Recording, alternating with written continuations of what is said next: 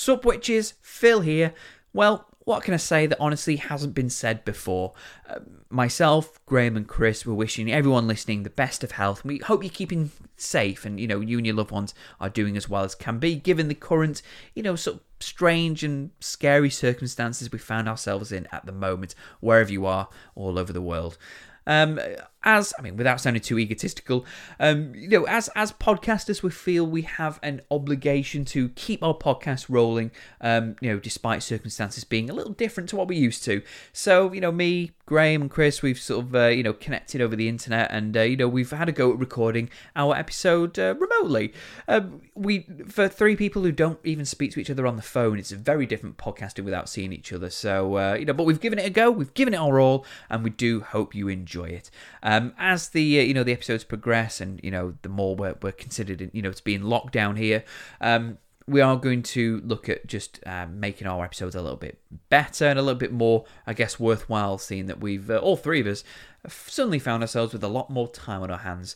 So I do hope you enjoy the episode, and again, you're all staying safe and keeping well, and you're keeping your spirits high at the very least. So from all of us here, all the best, lots of love, and enjoy the episode.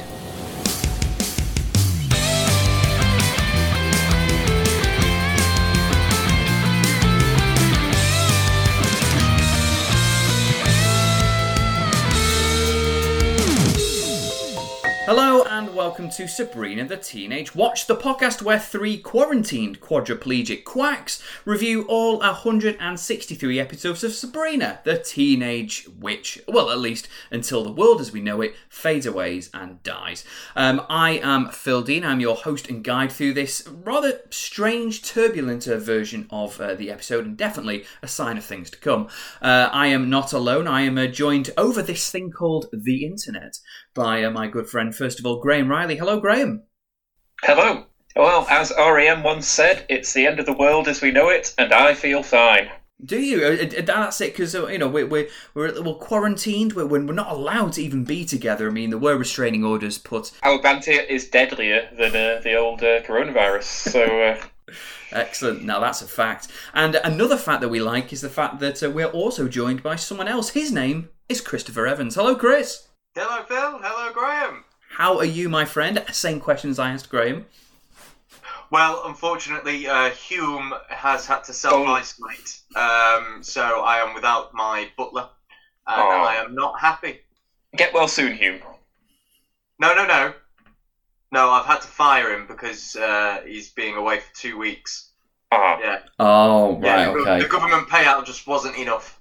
Oh, okay. That's it. I mean, obviously, the government, sort of fills in any gaps in, like regular, up to 80% of someone's salary now that they're currently not working due to the coronavirus. How does that fit into the manservant sort of, sector? These are the questions that you don't get asked on BBC and on Sky. We're hitting the real issues here. Yes. How does it affect the manservant market, Chris? Well, to be perfectly honest with you, if a manservant does come down with an illness, that's it. They can't be around. Therefore, they are not doing their job. Therefore, they're fired. Or shot like racehorse. Yeah, I was going to say shot like a racehorse. Shoot them and turn them into glue. Yes, that's exactly right. They are exactly like racehorses. I am now in need and in search of a new manservant because, as we all are aware, you can have gatherings of 2 or less. Therefore, me and a manservant, that's okay. That's okay, indeed. And you've got a big supply of glue to stick and sniff, whatever you like. Mainly sniff at this point, Phil. Absolutely. So we're currently recording this, by non-traditional means, but I guess that's kind of the way podcasts are going at the moment. We're just can't use our fancy kit that we invested so much in. We're just resorted to shouting into our computer screens and hoping, with everything crossed, that it's recording fine. I think every podcast is suffering in terms of audio quality currently, other than those podcasters who live together. But yeah. That ain't us. I mean, we hate each other. We don't actually spend any time together outside of podcasting, so that wouldn't have made any sense. No. But I mean, hopefully, and there's, even though the sound quality is a bit different, the quality of content and bants, as you've just witnessed so far, is, as you can see, is definitely still as average as we hope. So, so boys, again, we watched this episode by untraditional means. We watched it in our separate homes. It was episode 3 of season 4, entitled Jealousy. In this episode, Sabrina gets sort of really jealous of everyone's relationships around her, and she kind of questions, what's she got in her life, and she gets green-eyed, and I would have liked, as what you suggested at the end of our last episode, that she was actually going to be turned into a green-eyed monster. I think that would have been great. Instead, she just just sort of green eyes. But for a character like Sabrina, who we've seen not really be well behaved or nice all through these 4 seasons so far, her being jealous was just another day, really, wasn't it? It kind of was. It's kind of good to see her. It's kind of good when she is punished for her, less admirable qualities, and they improve her as a person. Because I think over time, she has matured, and it's partly because she's very often taught a lesson by magic for, being a less than moral human being. I would say that this episode proved to me that these things were aired out of sequence as to when they were filmed. Mm. Because this is all about Sabrina not having a best friend and missing Valerie, even though in the last episode Sabrina got a best friend. Yeah. Who has now vanished. I mean, they have tried to retcon it a little bit by she just says one throwaway line of, and Dreamer's not here. It's just, It's one throwaway line that made me think that they shot that scene, later. Yeah. It certainly wasn't written knowing that the Dreamer character existed. Yeah. I don't think. I mean, we already... What they did was they filmed the entire season, then realised that the episode order that they were going to release them in, they were like, oh no, we've got to put in a line about Dreamer here. Yeah. Oh, darn. And then I think that's how the meeting went, Chris, you're right, with that awkward silence and going, okay, let's retcon it a little bit. But yeah, I mean, we definitely think that the last episode 2, should have been the first one. So I guess, I think they're all going to be out of fucking sequence, to be honest. But at least we can stay in sequence. We're not going to go to see episode 7 and then episode 14, or will we? You just have to find out next week. But as for this week, I think we should. I think we should. We sort of keep people on edge and and very should do every strange. episode in alphabetical order. But anyway, let's jump into episode 3. So the episode opens on Sabrina on the phone and Salem desperately trying to use it. But as soon as Sabs finishes speaking with Harvey, Zelda nabs it in order to order a dozen red roses for Mr. Kraft. So I guess after a little bit of silence, it's been confirmed that they are still an item. Yeah, not only are they still an item, but they've reversed the gender roles there, which I quite enjoyed. Very much so, yeah. Zelda's definitely one of the characters that's very, she's not quite, I don't need no man, because obviously she, we've seen, that she does, but she likes to be this independent woman who she can do her fair share of what men would stereotypically do anyway. So it's a nice continuation of her strong character, I think. Yeah, I would say so. I quite enjoyed a lot of the spellcraft in this episode. Also, there's a very meta bit about Salem wants to use the phone to shout at Nick Mackay. Yeah. A certain Mr. Nick Mackay in his radio show that he won't shut up about the Buffalo Bills, and his voice is so annoying. Speaking of annoying, he kicks off as he hates being the only cock amongst the chicks, so they dress him as a woman. Q Salem's new catchphrase we found out is "Dolly." Yeah, I'm not a big fan of it. Much prefer. Yeah. Yeah, either the or no. Yeah. No. I think they were so sparing with those catchphrases that they hadn't run their course. They didn't need a new one. It's a bit Tim Allen, isn't it? So, boys, obviously, at this point, we used to have our beloved mirror gags, but, since they bloody got rid of them at the end of the last season, at the start of each episode in this season, and probably going forward, we're going to write our own mirror gag, hopefully based on the events or a theme revolving around the episode that we've just watched and are about to talk about. Chris, you're up, so please step up to the plate and present your mirror gag. So, Right. Okay. You're gonna have to bear with me here, chaps. It's very interesting. So, as we're aware, she stands in front of the mirror, and there's multiple different outfits, and then it comes to the last outfit. Yeah. Right. And it's the last outfit that we're interested in. Yeah. That's exactly right. You know those mirror gags. Oh, I know those mirror gags. You know I know those mirror gags. Remix. So, imagine this. All right. She stood in front of the mirror, and the last one is she does a finger, and she is dressed jelly, Right. and says "wibble wobble chocolate bobble jelly on a plate." Oh, She's because jelly. of jelly, as in she's jealous. Yeah. She's well gel. Excellent. She's well I mean, it's probably on the lower end of what we have expected, but it's definitely in the right ballpark for just the mirror gags that we came to appreciate and almost love. So yeah, I think it gets a little golf clap. I think, Chris, well done. Just before we move on from this, and just so that you are aware, I wrote that in 30 seconds. Fuck you. We're still at home and Hilda is whining about the state of their basement. It's probably all that shit those pirates left behind, remember from that episode. But enough about that, as there is an unusual heat wave on its way, which will apparently heighten Brad's witch hunting senses. It's a darn shame he didn't actually do anything witch hunter related in this episode, eh? Oh yeah, that as well. My God, did they originally put this episode together with no concept of Dreamer, no concept of Brad being a witch hunter, and were they just going to keep things a lot more kind of earthy, a lot more mortal maybe, and they weren't going to have a witch, come to school that Sabrina has to look after. They weren't going to have Brad be a witch hunter. It was literally just going to be Sabrina's school life is her mortal life, and it's only when she's at home with Hilda and Zelda that she can discuss her witching stuff.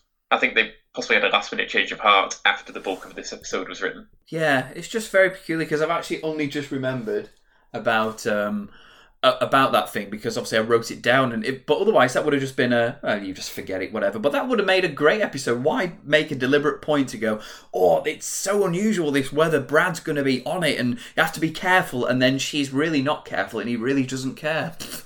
I think it is a last-minute rewrite situation, just like the Dreamer's not around with no explanation to keep me company. That same thing. Yeah. Maybe it's going to pay off in the long run. Maybe in a later episode there's another weird weather thing that truly heightens his witch hunter abilities. Like there's a sudden cold snap. Electrical storm or something. Solar flares. Yeah, I mean, my guess what will happen actually is they'll just write the exact same line and put it in another episode about 5 weeks down the line. Yeah. They'll just go, oh, there's a heat wave. Oh, Brad's going to be on the prowl. So it's, yeah. And then nothing happens again. Yeah, so maybe this is a reoccurring joke. It's just he's always heightened and always never cares. So yeah, maybe they're not as much as a threat as we thought. Zelda unleashes a tagline of the 90s by telling Sabrina she's got mail. Mail itself is from Mr. Kraft. He's being mean per usual, but Zelda thinks that something is on his mind, so she invites him round for lunch. We're in school and Sabrina is miffed that Valerie is having such a wonderful life in Anchorage and Harvey isn't making things any better with his close friendship with Brad. But he did promise to write an article for Sabrina. Brad's making him a little bit more hungry for doing well in school, so I don't know why she's got such a big problem with it. But after more moping around about Valerie, we head back home during Zelda and Mr. Kraft's lunch. The food is tasty, but the conversation isn't filling, as he refuses to spill the beans about what's bothering him. So naturally, Zelda casts an honest and vulnerable spell onto him to get the goss. Now, I know this is a topic we brought up a couple of times in the past, but casting an honest and vulnerable spell, is it really a morally just spell? Because it's a little it can be a very dangerous, and I'm quite surprised that it's Zelda that's resorted to using it. The bottom line is this: morally, no, it shouldn't have been used. Yeah, it's not a very moral thing to do, and it also made me think that being in the witch police. I mean, fuck them for a start. Oh yeah, it must be even easier than being in the actual police. You just cast that spell, and then people are going to confess to everything. Yeah, I mean, they were what an old episode in about the witch police again. Fuck them, but they were using they were tickling them, weren't they? They're trying to get them to spill the beans through tickling, if you remember. So yeah, why didn't they just crack out this honest and vulnerable spell? Because it worked wonders. One of my favourite crafts is honest and vulnerable craft. I always like seeing sort of his inner insecurities and things that inform the way he is. So I did like the fact he was in that frame of mind through most of this episode, even though what put him there was very dishonest and very immoral on Zelda's part. Yeah, so a bit of a frown. We're going to Frown Town with Zelda at the moment. But it turns out that after using the Honest and Vulnerable spell, Mr. Craft is down because his brother Wally is coming to visit. And with his violently good looks, charm and personality, he's bound to steal Zelda away from him, just like he has with every other girlfriend. So when we heard Mr. Craft had a brother, I really hoped it was just going to be another Martin Mull in a different outfit, just like when Hilda had a date with I can't remember his name, but yeah, it was just a Mr. Craft doppelganger. I mean, it should have been Martin Mull in a different outfit, considering how he was saying that he got the looks and the hair and everything. That way, it would have been like, well, really? Yeah, I think it would have been fun if he did say he got all the looks and it was just someone who looked exactly the same as him, but apparently Mr. Craft sees him as more handsome than he. I think that would have been a nice little gag. But I mean, at least we get another actor joining the fray for a little bit to play his dashing good brother Wally anyway. And it's very often the case with people who are extremely insecure and vindictive as a result of their insecurity, that it comes from home. Like it comes from something about their upbringing, be it a parental thing, or having a sibling which tormented them, even if they didn't torment them on purpose and just did it just by being better at everything and possibly being held in high regard by the parents than them. I mean, we don't hear anything about Wally. But Mr. Craft was seemingly an academic person, but never striving for the top of his game. Whereas Wally seems quite dashing and successful, obviously without knowing too much about him anyway. Speaking of being an academic person, I think what we know about Mr. Craft is kind of mischaracterised in this episode. Because, he's kind of, he's depicted as being, kind of someone who fancies himself as an intellectual, even if he isn't really. So, the fact that he's the guy who, falls asleep at the ballet and, goes to monster truck rallies and things in this doesn't really ring true. Yeah, I mean, it's been consistent that we know for a lot he's kind of into really sort of bizarre, stereotypically sort of just unintelligent activities. Like he always goes to the same sort of yeehaw American diner and his monster truck enthusiasm and everything. But I guess it's a strange combination with his otherwise academic, very strict, very straight sort of lifestyle, really. But then his favourite film is Billy Jack and things like that. So perhaps it's not that consistent. No, that's true. Back in school, and Mr. Craft is telling Sabrina how he sucks his thumb at night to help reduce his stress and anxiety. Speaking of which, Sabrina is suffering the same because this sports article is bringing Harvey and Brad closer together. Not really in the way that we suspect Brad wants, but we'll see where the season takes us. And to make matters worse, the article is an incredible read. So again, his relationship with Brad, I guess, was the missing piece of making Harvey excel in school. He had no one to help him study. Yeah, and I mean, here's the thing. I mean, if Sabrina at all cared about the journalistic quality of the school newspaper, she should be glad that Harvey's got somebody to help him write, because if we know anything about Harvey, it's that he's not all that bright. Yeah. He's a jock with a heart of gold. He's young, dumb, and full of compassion. Oh, Graham. Graham, you didn't need to bring up your tattoo every episode.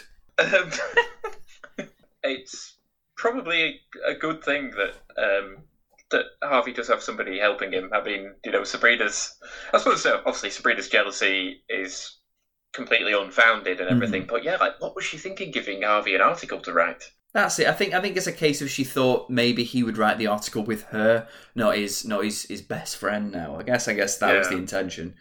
But so it's an incredible read, and this only adds to Sabrina's sort of uncomfortableness and her jealousy. She admits she should be supportive, but she just misses her Valerie too much. And I think that's when she then says that, Dreamer's not around anymore. So we get that little reshot retcon there. Yeah. Meanwhile, in the kitchen, Zelda has invited Willard and Wally over for dinner. And Hilda has rescued cases of empty potion bottles that I didn't quite get this. She plans to reuse them to make money for a trip to Aruba. But the Witches' Council tell her that it'll be bad news if she tries that. So I mean, this doesn't really go anywhere. It's not really a subplot or anything, but something to do with, she's just reselling potions, and it's basically you can't recycle. You've just got to bin everything, I guess, is what I'm trying to say. She magicked the bottles in, mate. She couldn't be bothered finding them, so she magicked them in. Right. Then they said you couldn't do that. Okay, so you can recycle, but you have to buy things back. You can't steal things, essentially, is what... What it is, because is it some sort of like recycling scheme? Because that's something that governments have tried over the years to get people to recycle. Is we'll pay you each bottle you return and things like that. A riff on that sort of thing. Yeah. So she wants to go to Aruba, but the Witches' Council tell her that everyone will get itchy. I think if anyone uses those potions. But Sabs enlists the help of Mark Twain, even though I didn't realise it was Mark Twain. I thought it was like Colonel Sanders. But Mark Twain, William Shakespeare, and I didn't write down the third person. I forgot. It's Emily Dickinson. Emily Dickinson, that's it. So she lists Mark Twain, William Shakespeare. Sexist man. No, it's just Phil, you tired man for not writing.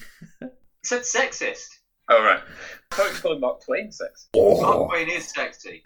Younger days, sexy. Mark Twain dressed as the Colonel, not so much. Mark Twain now, definitely not sexy. But Sabs enlists the help of Mark Twain, William Shakespeare, and Emily Dickinson to determine the quality of Harvey's article, and all of them just absolutely love it. They've got no bad words to say about it. But of course, that only fuels Sabrina's jealousy and the bubbling stomach acids that are the warning signs of gelatosis, an illness that can only be cured by being happy for the person you're jealous of. So no doubt that's exactly what Sabrina will do. Sabrina perpetuates the classist myth that Shakespeare did not write his own plays. Oh, yes. Which entirely comes from the fact that he came from a poor background and they thought, a working class guy from the Midlands couldn't possibly write that well. So Sabrina is a snob. Very snobby indeed. Poor you. Poor form, as Chris would say. What do you mean would say? I'm sat right here. I was waiting for you to shut up. Poor form. He just waited for you to stop talking, then he would have said poor form. Is this because you can't see what I'm doing? That's it. I can't see you waiting to stab me with that sharp wit of yours. I can't see him starting to make a P sound with his mouth. That's true, and as you know, boys, I mean, a little bit behind the scenes goss. That's how we work. We stare at each other, forming the words in our mouths, waiting for each other just to allow each other to say something. And Chris, I was waiting for that pulsating P vibrating from your lips. You know what? You can always have a P vibrating from my lips, Phil. Thank you, mate. I'll keep that in mind in these cold, isolated days. In school, and not only does it come to light that Sabrina is struggling to be happy for Harvey and Brad, but it appears that Mr. Kraft has a violent, inoperable case of hemorrhoids. So that's a nice little bit of storytelling from Mr. Kraft there. So yeah, it's still got that case of the honest and vulnerable spell, and he's just spilled the beans that he's got beans spilling out somewhere else. Poor Mr. Kraft. So I guess that could be why he is angry. Maybe if he got rid of that, then he'd be a different man. Maybe that's the difference between him and Wally. Wally had an actual operable case of hemorrhoids, and that's why he's living a more successful, happy life. So despite trying to convince herself that she's happy for everyone, Sabrina really isn't. Back home, and Willard and Wally have arrived, and sadly it isn't two Mr. Crafts, but instead it's a wonderfully handsome and wickedly charming bloke who in 2 sentences manages to woo Zelda. But as he seems to take a shine, Hilda, the bubbling sounds of gelatosis seem not far away from Zelda. So, he seems to be into Hilda. He's the absolute opposite of everything that she's into. So, Yeah, opposites attract then, I guess. So Sabrina, meanwhile, slipped into wearing a pair of sunglasses and reluctantly takes them off to read her magic book. And wouldn't you know it, nuclear, pulsating green eyes. Salem suggests that Sabs get some sleep and try to accept the current circumstances tomorrow when she's a bit more well-rested. But instead she just wakes up enraged with jealousy and a bad attitude. So as a witch, she decides that she don't need no boring friends and magics in Tara Lipinski to be her new bestie. Who's this? Yeah. a figure skater? Yes. She had won the gold medal at the Nagano Olympics the year before. So Tara Lipinski is the second figure skater that they've had as a strange guest star in episodes through this show's run. So yeah, and again, they seem to be incredibly popular amongst the kids, I guess, as an aspiring sports hero. But it's just a little strange how someone just got some connections with some young athletes. Oh. I think the thing is that if you're looking for sports where like the star athletes are like the same age as the kids in Sabrina are supposed to be, you pretty much are looking at gymnastics and figure skating, and that's pretty much it. So yeah, if you're a professional basketball or football, baseball player, you'll have gone through college. Yeah, true. Yeah. Whereas like once you're like 21 and like gymnastics and skating and things, you're like over the hill, aren't you? So yeah, that's true. Yeah. Back home, and Hilda keeps rubbing it in about how amazing Wally is and how shite Willard is. And although Sabrina's glowing green eyes pause their argument for a bit, it just continues shortly afterwards, and it escalates her jealousy even more. That's as in Zelda's jealousy a little bit more. It turns out that gelatosis must run its course, and to do that, Sabrina needs to be out in the open, so she returns to school and goes on a massive tyrannical tirade about everything to absolutely everyone. And then I guess she reaches peak jealousy by being envious of Mr. Kraft, which is, I guess, the lowest point in any teenager's life. She just says, why can Mr. Kraft have friends and I can't?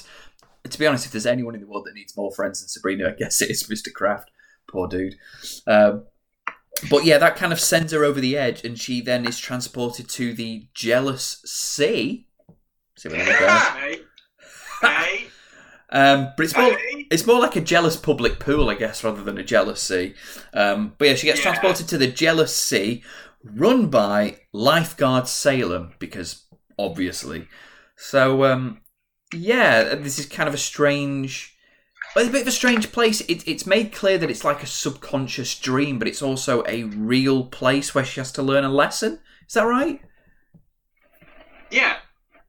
That's exactly right. Yeah. What I want to know is when Sabrina is in the Jealous Sea, because she just finds herself transported there while standing in the corridor in school. Yeah. What happens to her body? Does she vanish? Does time stop? Bernard's watch style? Like what? How does the mortal world continue while she's having this vision? Well, I think she passes out, doesn't she? Yeah, she's just passed out. She's passed out, right? Okay. Yeah. Because she goes to everyone. She just instantly boom, on the floor. Yeah. Okay. Yeah, because everyone around is all sort of worried because she's just gone around telling to people, I don't need to know your secrets. And then she grabs a young lad going, tell me your secrets. And then she starts just going mad. And then, yeah, because she just passes out whilst everyone's worried about her unconscious body. She's just, talking back to Salem about a life lesson she's got to learn. Because the Jealous Sea is a subconscious realm that shows Sabrina's true envious demands, which is to have everything and for everyone else to have nothing. And then she gets kind of like a vision of just a friend and a loved one just having an absolutely terrible time. Because her classmates get worse grades because they've all dropped out, because obviously they're all getting better scores than Sabrina. And they've become janitors, which is very harsh for a commentary about janitors not having any IQ. There was that film where that janitor had lots of IQ. What, Good Will Hunting? Yeah. But it's not necessarily saying that janitors aren't smart. It's saying that they're poorly paid, which is a fact. And it's a miserable existence because you get so little money for it, even though it's a vital service, which is a fact. And we've recently found out that janitors are key workers. Exactly. They are, yeah. So yeah, they're basically, it's that they're going to be exploited now by a cruel society. It's not necessarily crapping on janitors here, I don't think. Not like the homeless guys that we saw in a previous episode. Oh my god, yeah. A bit less Tory this time around. So everyone has sort of got poor grades and they've dropped out and they've become janitors. And Harvey is upset because he doesn't have a best friend anymore, and that's so heartbreaking. He's just lost without this dude who was lost to him for several years. But these sort of past few episodes have done all right for him. But because of that, Sabrina realizes that people having nice things doesn't take anything away from the nice things that she also has. So she wakes up from her traumatic dream and apologizes to everyone. Harvey in particular is very concerned that she's concussed. Everything's back to normal. She learnt a lesson, as she always does. And this is just yet another. This can be placed anywhere relevant to, regardless of what's come before or after. Harvey is convinced that she must have a concussion because her first thought is to apologise to Mr. Kraft. That's it, yeah. She apologised to everyone. That's great. Her gelatosis has gone because it's run a course and she has accepted the circumstances of everything. This good news also resonates with Zelda, who apologised to Hilda for being jealous. Not for Wally, but because Willard doesn't take her to nice places that she wants. She then blows her top and literally explodes green sand all over the room when she hears that Hilda is going to the ballet when it's a place that she wants to. So yeah, it's a good job Sabrina's jealousy didn't blow up so much that she exploded green sand all over her classmates. I mean, how do you explain that? I love the lame effect. Yeah. So does it blow a hole in her skull? Well, that's what it did with Zelda. Well, that's what I mean with Zelda. So does she? It's like a hole blown in her skull. Like what? How is that? Is there a skull fracture repair spell? What's? Yeah, has she just got just the back of her head is just sort of completely blown apart, and we're just going, so yeah, she explodes green sand all over the place, and I guess she has to mop up and apologise to Hilda. Harvey pops over and asks Sabrina to help him write a new article for the newspaper, and when he suggests getting Brad, he declines because he's realised that they spend a lot of time together. But as we know, boys, that's exactly what Brad wants. I mean, actually, one thing we didn't go on, their original article was, were they interviewing towel boys and giving them, I'm not even going to say... Anonymity. Anonymity, yeah, that word. It does. It also sounds like telling the story of the little guy, telling the story of the underclass of high school sports, the noble, downtrodden towel boy. The credits roll and Sabrina name drops the Slicery.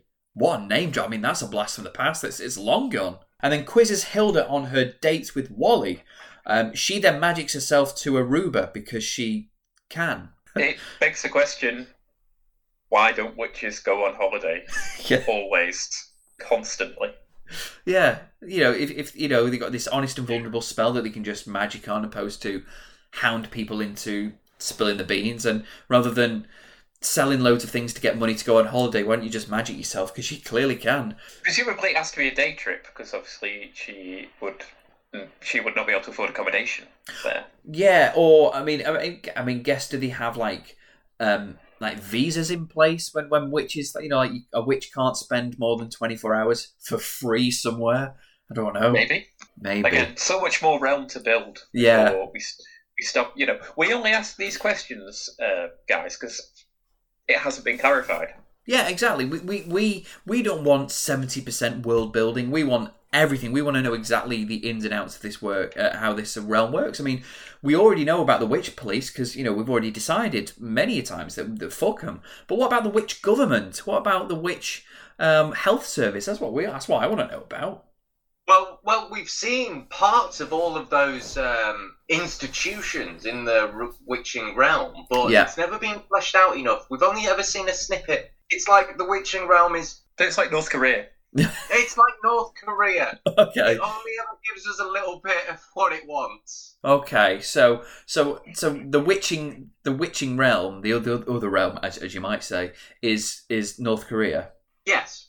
And also, it seems to be quite repressive. And also, the There's also Witch Saudi Arabia, of course, the band of male superior, however it's called. Yes. That's true. Yeah. What about the Pooh realm? That's that garbage island, isn't it? Off New York. Yeah. Cool. Well, there we go, guys. That's the end of episode 3, entitled Jealousy. Boys, what did we make of this episode? I've been a bit up and down. I think more down towards the end. I think this was just.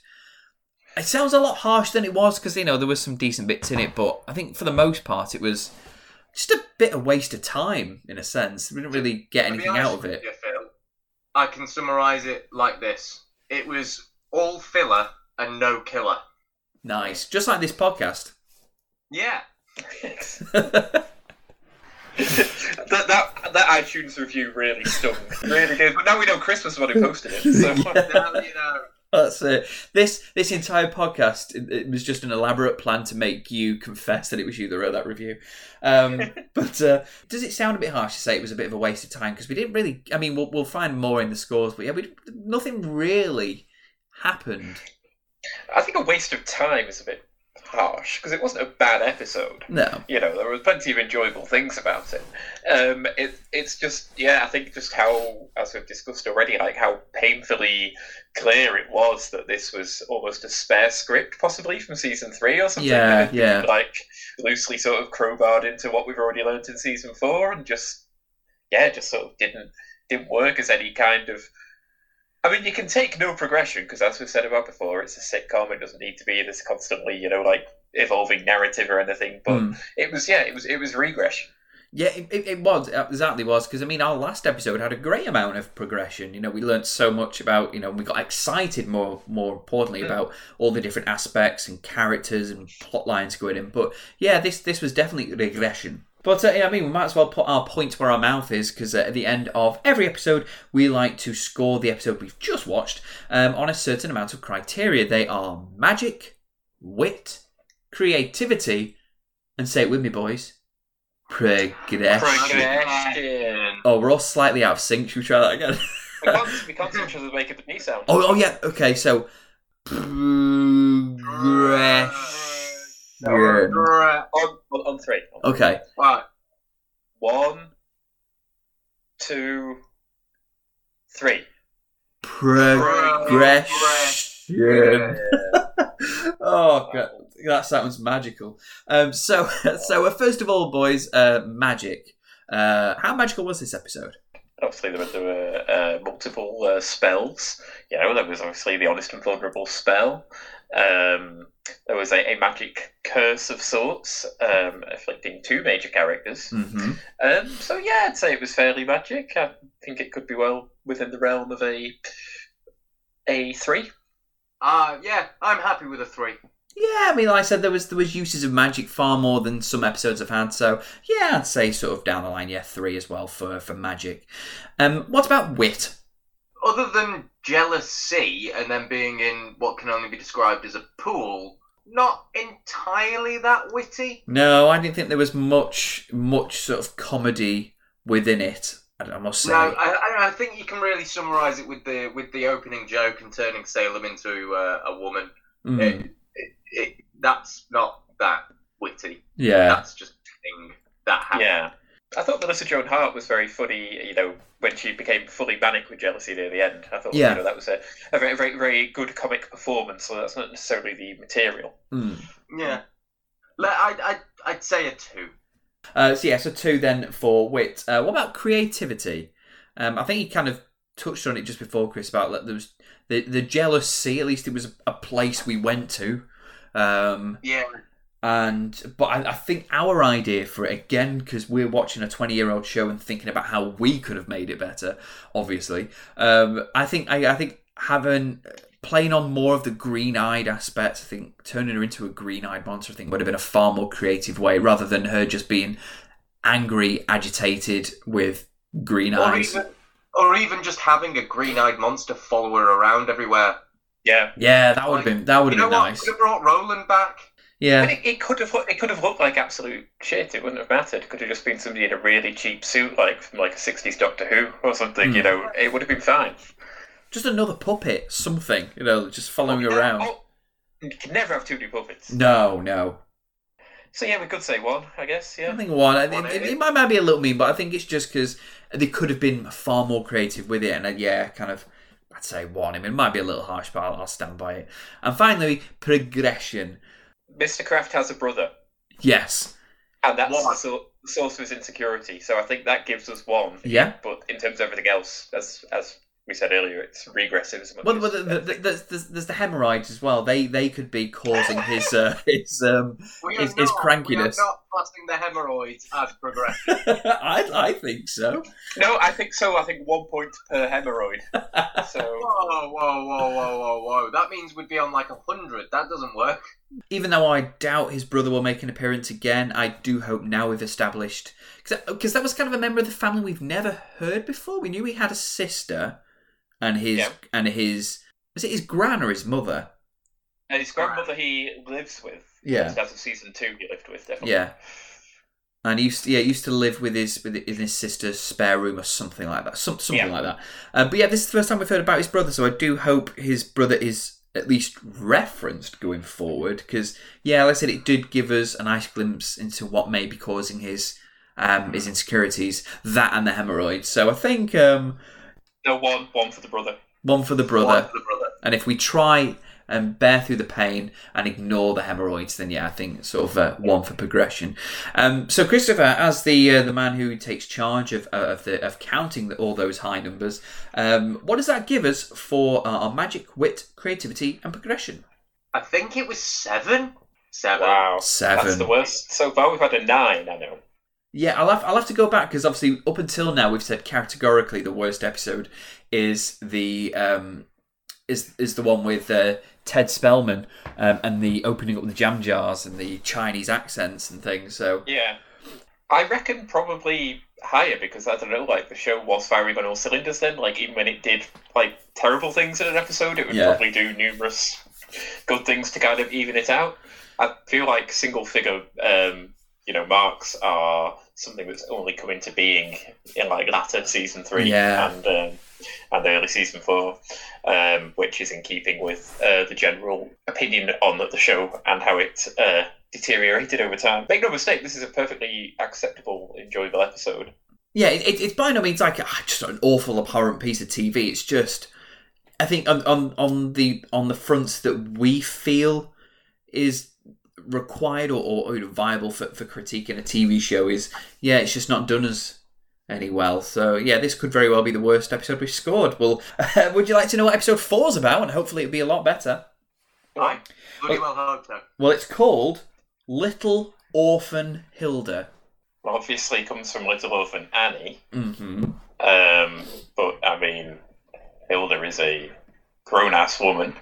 Her and Zelda assumedly have the same parents, so I don't know why she alone could be an orphan, unless she discovers that she was adopted and her actual parents were killed, and she needs to seek revenge on their killers. And we're finally going to get to see Hilda murder righteously in an act of genuine vengeance. Maybe. Chris, you share the same thoughts? My thoughts went somewhere else. I went for Hilda accidentally adopts a witch. Maybe, instead of her being the orphan, she... Yeah. So little orphan, Hilda. Oh, okay. So you're thinking there's some punctuation that I didn't demonstrate. Yeah. That's a good idea, but actually, no, I said it correctly. Little Orphan Hilda is about Hilda and Zelda's mother pays a visit, which the ladies are anxious about as usual. And Sabrina finds some papers that reveal a surprising family secret. Back to family secret, eh? Yeah, well, I think that there is a joke in that episode where she says, "Why wasn't this in the family secret?" So I think a nice little callback there. But so. Yes, there's a surprising sort of dirty family secret there that they're only just discovering. And is it what Graham says? By the title, is probably correct. But that's just you'll have to wait till episode 4 of season 4 for that one. As for this episode, thank you very much for joining us, even though it's it's not been as well. I think it's still been as slick and as silly as it normally is. But in terms of I kind of missed staring at you guys from across the room. I must say, it's very weird just shouting into my computer. I hope this coronavirus sort of goes away ASAP. Well, in the spirit of today's episode, do you know who I'm jealous of? Who? Me from 3 weeks ago. Yeah. Could go out to the pub, could podcast, could go to do all the other blokey bloke things I do, like go to football matches, and yeah. Well, that's it. Well, this time 3 weeks ago, we were in Switzerland, weren't we? A crazy situation, but I'm glad that of the magic of the internet. I mean, we wouldn't have a podcast, obviously, without it, but the fact it also allows us to continue in these dark times. I hope that we have brought some levity to you by reminding you of the simpler days of 1999. It's been a welcome distraction. Yeah, so it's been nice that we can still continue what we're doing, and I think we're given the current circumstances where we're not really going anywhere. I think we'll be doing more frequent episodes to to not only entertain us and keep us busy, but to entertain you that enjoy listening to them. So we're going to try and make our episodes get a bit more available. I think we're going to sort of get them out a lot quicker during this time where time is of the essence, really, isn't it? There's a lot of time to be used up. So thank you very much from me, Phil Dean. I do hope you have enjoyed this episode, and I'd like to thank and congratulate my gentlemen friends for a successful podcast over the internet. Thank you very much, Graham. You're welcome. And thank you very much, Christopher Evans. No, you're welcome, and thank you, Phil. I miss your face too, and yours too, Graham. Oh. Yeah, I mean, we could see each other's faces, but only my camera was working. So, I still can't get my camera working. Yeah, mine bailed on me again. So. Oh, sorry, chaps. But what do you do? But I mean, if given the current circumstances, if you would still like to, get in touch, tell us what you think. I'm still not really on social media, and even being on lockdown still doesn't really make me go on it. But if you do want to follow us and get in touch and find out what we are doing on the rare occasions, then you can on Twitter. We are at Sabrina Watch. Also Facebook, find us for Sabrina the Teenage Watch. We've had, despite not posting anything, which I really should, we've had a lot of followers added to our Facebook page over the past sort of month or so. So thank you very much. I'm going to reward you, hopefully, with some more posts from the three of us. So you can also leave us a wonderful review as well. Just go to Apple Podcasts and give us a nice review there. And just get in touch. Let us know what you're doing. I hope you're all keeping well and staying safe and staying at home anyway. And then hopefully this will all blow away as soon as possible. So, despite the lockdown, from all three of us, may every little thing you do be magic. That was I heard a breath, so I kind of went with it. So I think two of us were together. So let's try it one more time. May every little thing you do be magic. Not yet. That'll do. Nailed it. Beautiful.